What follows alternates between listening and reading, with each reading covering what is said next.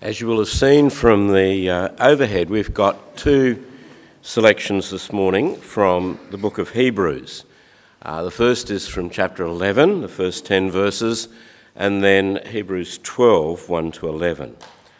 So you'll find this on 1212, page 1212 of the Church Bibles. Now, faith is confidence in what we hope for, and assurance about what we do not see.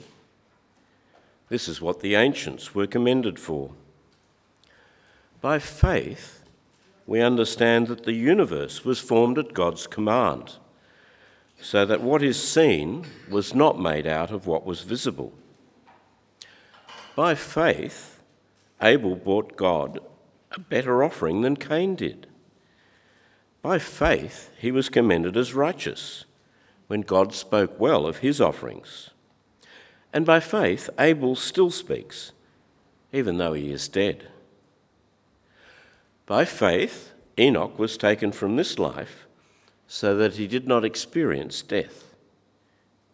He could not be found because God had taken him away. For before he was taken, he was commended as one who pleased God. And without faith, it is impossible to please God, because anyone who comes to him must believe that he exists, and that he rewards those who earnestly seek him. By faith, Noah, when warned about things not yet seen, in holy fear built an ark to save his family. By his faith, he condemned the world and became heir of the righteousness that is in keeping with faith. By faith, Abraham, when called to go to a place he would later receive as his inheritance, obeyed and went, even though he did not know where he was going. By faith, he made his home in the promised land like a stranger in a foreign country. He lived in tents, as did Isaac and Jacob, who were heirs with him of the same promise. For he was looking forward to the city with foundations, whose architect and builder is God. Then we move to chapter 12, starting at verse 1. Therefore, since we are surrounded by such a great cloud of witnesses, let us throw off anything that hinders and the sin that so easily entangles. And let us run with perseverance the race marked out for us, fixing our eyes on Jesus, the pioneer and perfecter of faith. For the joy set before him, he endured the cross, scorning its shame, and sat down at the right hand of the throne of God. Consider him who endured such opposition from sinners, so that you will not grow weary and lose heart. In your struggle against sin, you have not yet resisted to the point of shedding your blood.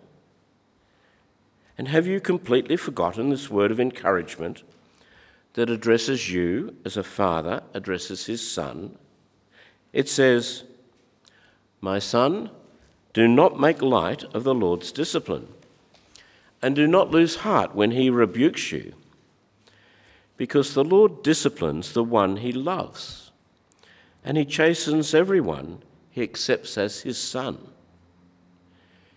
Endure hardship as discipline. God is treating you as his children. For what children are not disciplined by their father? If you are not disciplined, and everyone undergoes discipline, then you are not legitimate, not true sons and daughters at all. Moreover, we have all had human fathers who disciplined us, and we respected them for it.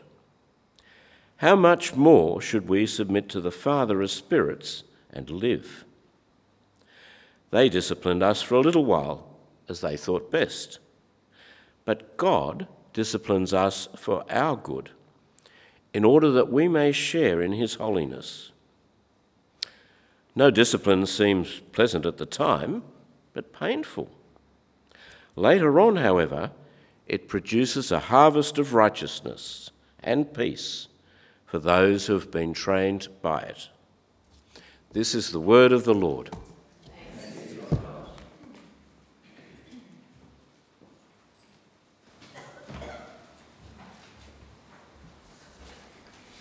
Good morning, everyone.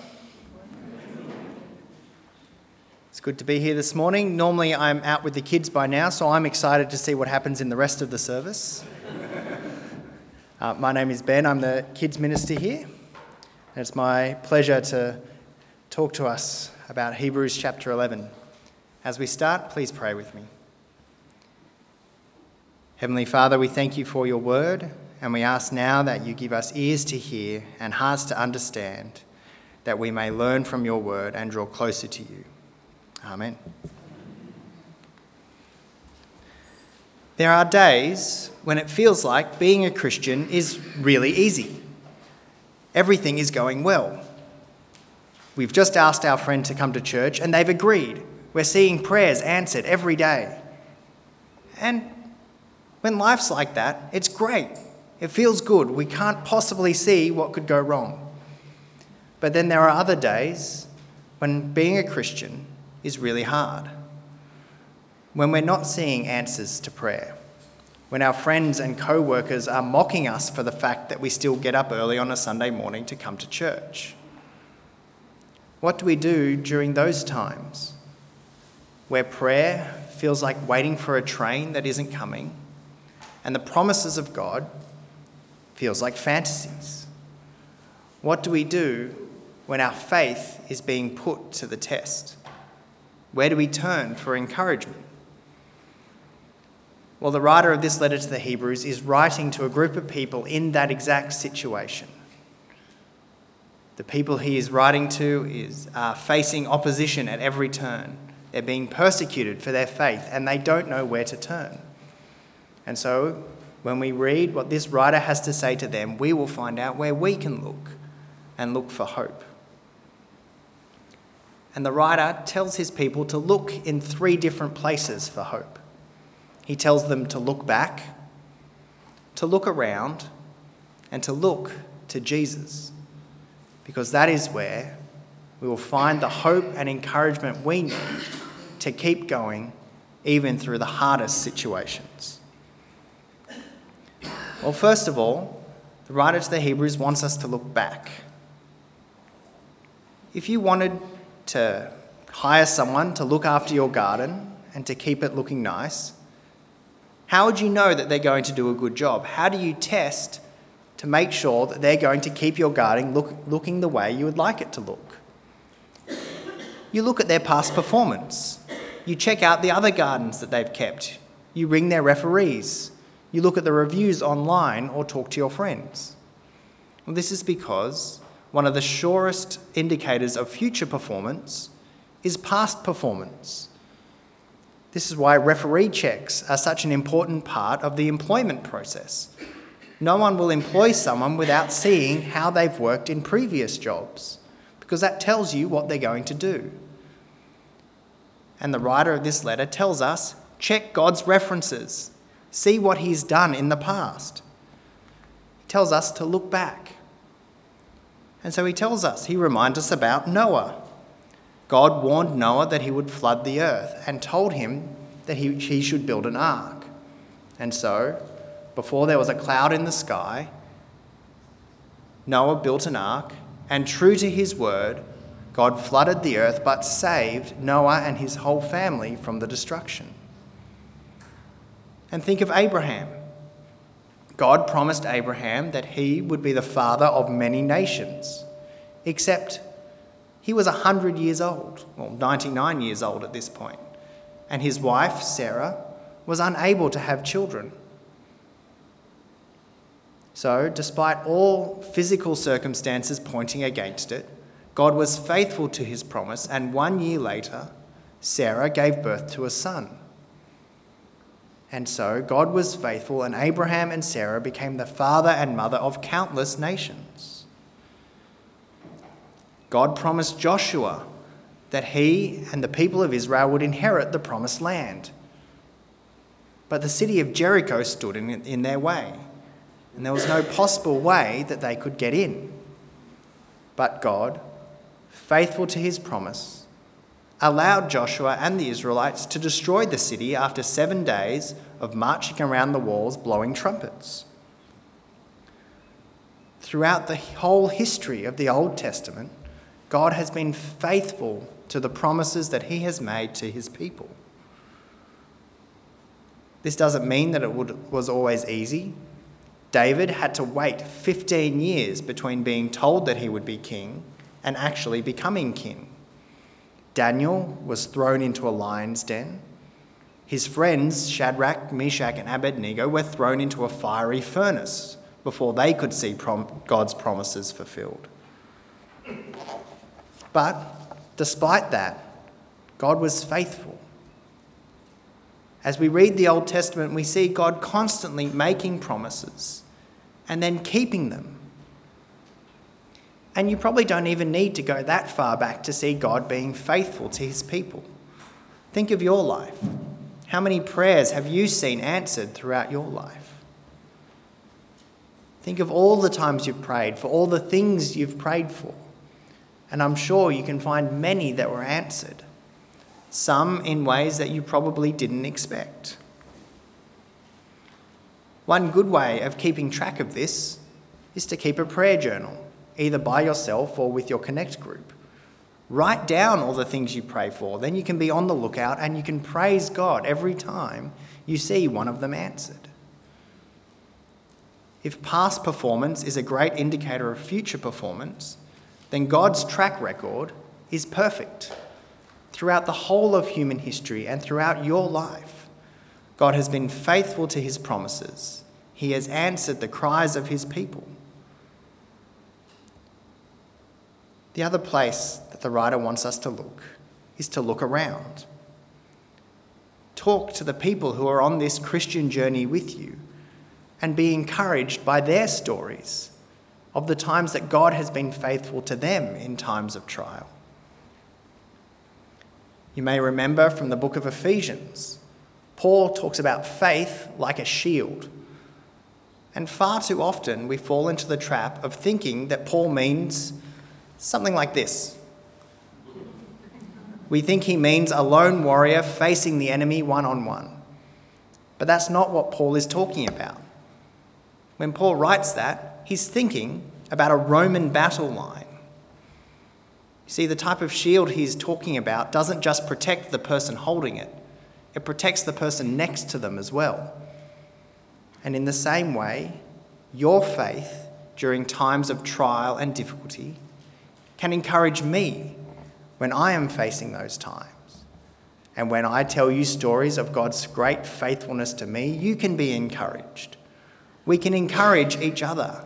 We can hear about answered prayer, hear about God's faithfulness in times of trial.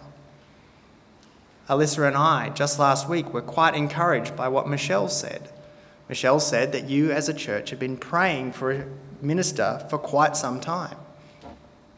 Before I took this job, I had been unemployed for 18 months. That was 18 months of rejection, 18 months of not knowing where we would be living, and how we would afford to keep feeding Josiah. But knowing that you had been praying encouraged us because it reminded us that those 18 months weren't for nothing. God, during that time, was preparing us to come here and getting us ready. So talk to one another. Tell each other when you're struggling.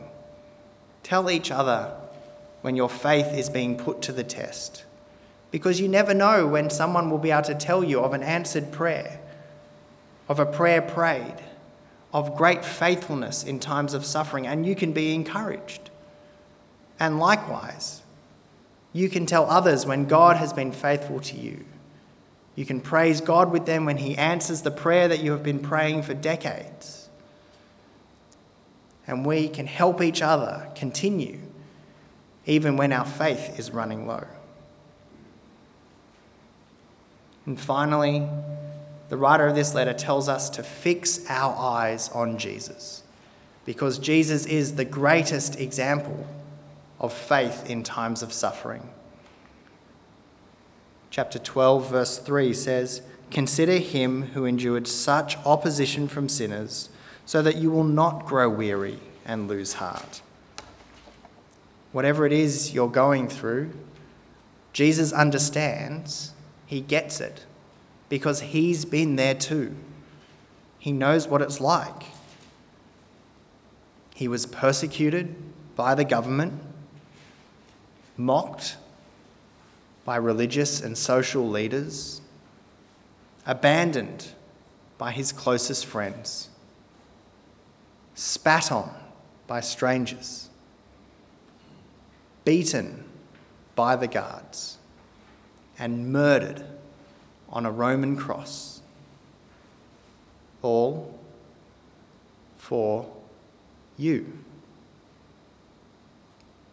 He did this so that we could now draw near to God with sincerity and confidence and cry to him as our Father. This is why the writer of the letter calls Jesus the pioneer and perfecter of our faith. Not only does he know what it feels like to have his faith tested and pushed to its limits, he shows us that God's promises have been fulfilled in greater ways than we can ever imagine. When our faith is put to the test, we can call on God for help. He understands. He's been there. And he can show us where we can find the strength to keep going. The writer of this letter also wants us to change our attitude towards suffering. He reminds us that when we suffer, God is getting us ready for a better life with him. The writer of the letter calls it discipline. And I think this is a helpful way of thinking about it. Imagine that you're up at Westfield and you see a child misbehaving. You've never seen this child before. You don't know who they are. You're not allowed to go up and discipline them, are you? It's not your job. You don't know them. It's the parent's job. Discipline is something that only comes from the parents. And all too often we assume that when we suffer that God has abandoned us, that he has forgotten us and left. But nothing could be further from the truth. The writer of the Hebrews calls this discipline because it shows that we truly are God's children. If we were strangers to God, God would have no reason to discipline us. But because we truly are his children, he wants to get us ready to live life with him. So when you undergo suffering, remember that God is there with you. He is getting you ready and preparing you for the life to come. Back in 2014, over Easter, I found myself in Concord Hospital, getting ready to have brain surgery to remove a tumour that they had just found. I was scared, I was worried, and I had no idea what the future would look like. But as I reflected on the Easter story, God reminded me of one important truth. He told me that no matter what happened, my biggest problem had already been dealt with. The death and resurrection of Jesus had meant that I could now draw near to God. The relationship between me and him had been fixed, and that meant that no matter what happened, I was God's child, and he would look after me. This didn't necessarily mean that everything would go well or turn out the way I wanted it to, but it was a promise that no matter what happened, God would be there next to me, showing me how to continue and helping me to serve him and preparing me for the life to come.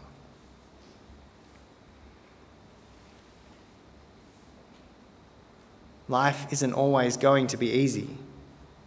The writer admits that in verse 11 of chapter 12. No discipline seems pleasant at the time, but painful. Later on, however, it produces a harvest of righteousness and peace for those who have been trained by it. God has not abandoned us to suffer alone. He's right there with us. And he wants us to reach out to him as his children because he's preparing us to live with him in a world where there will be no more crying, death, or pain. Because the work of Jesus has fixed our biggest problem.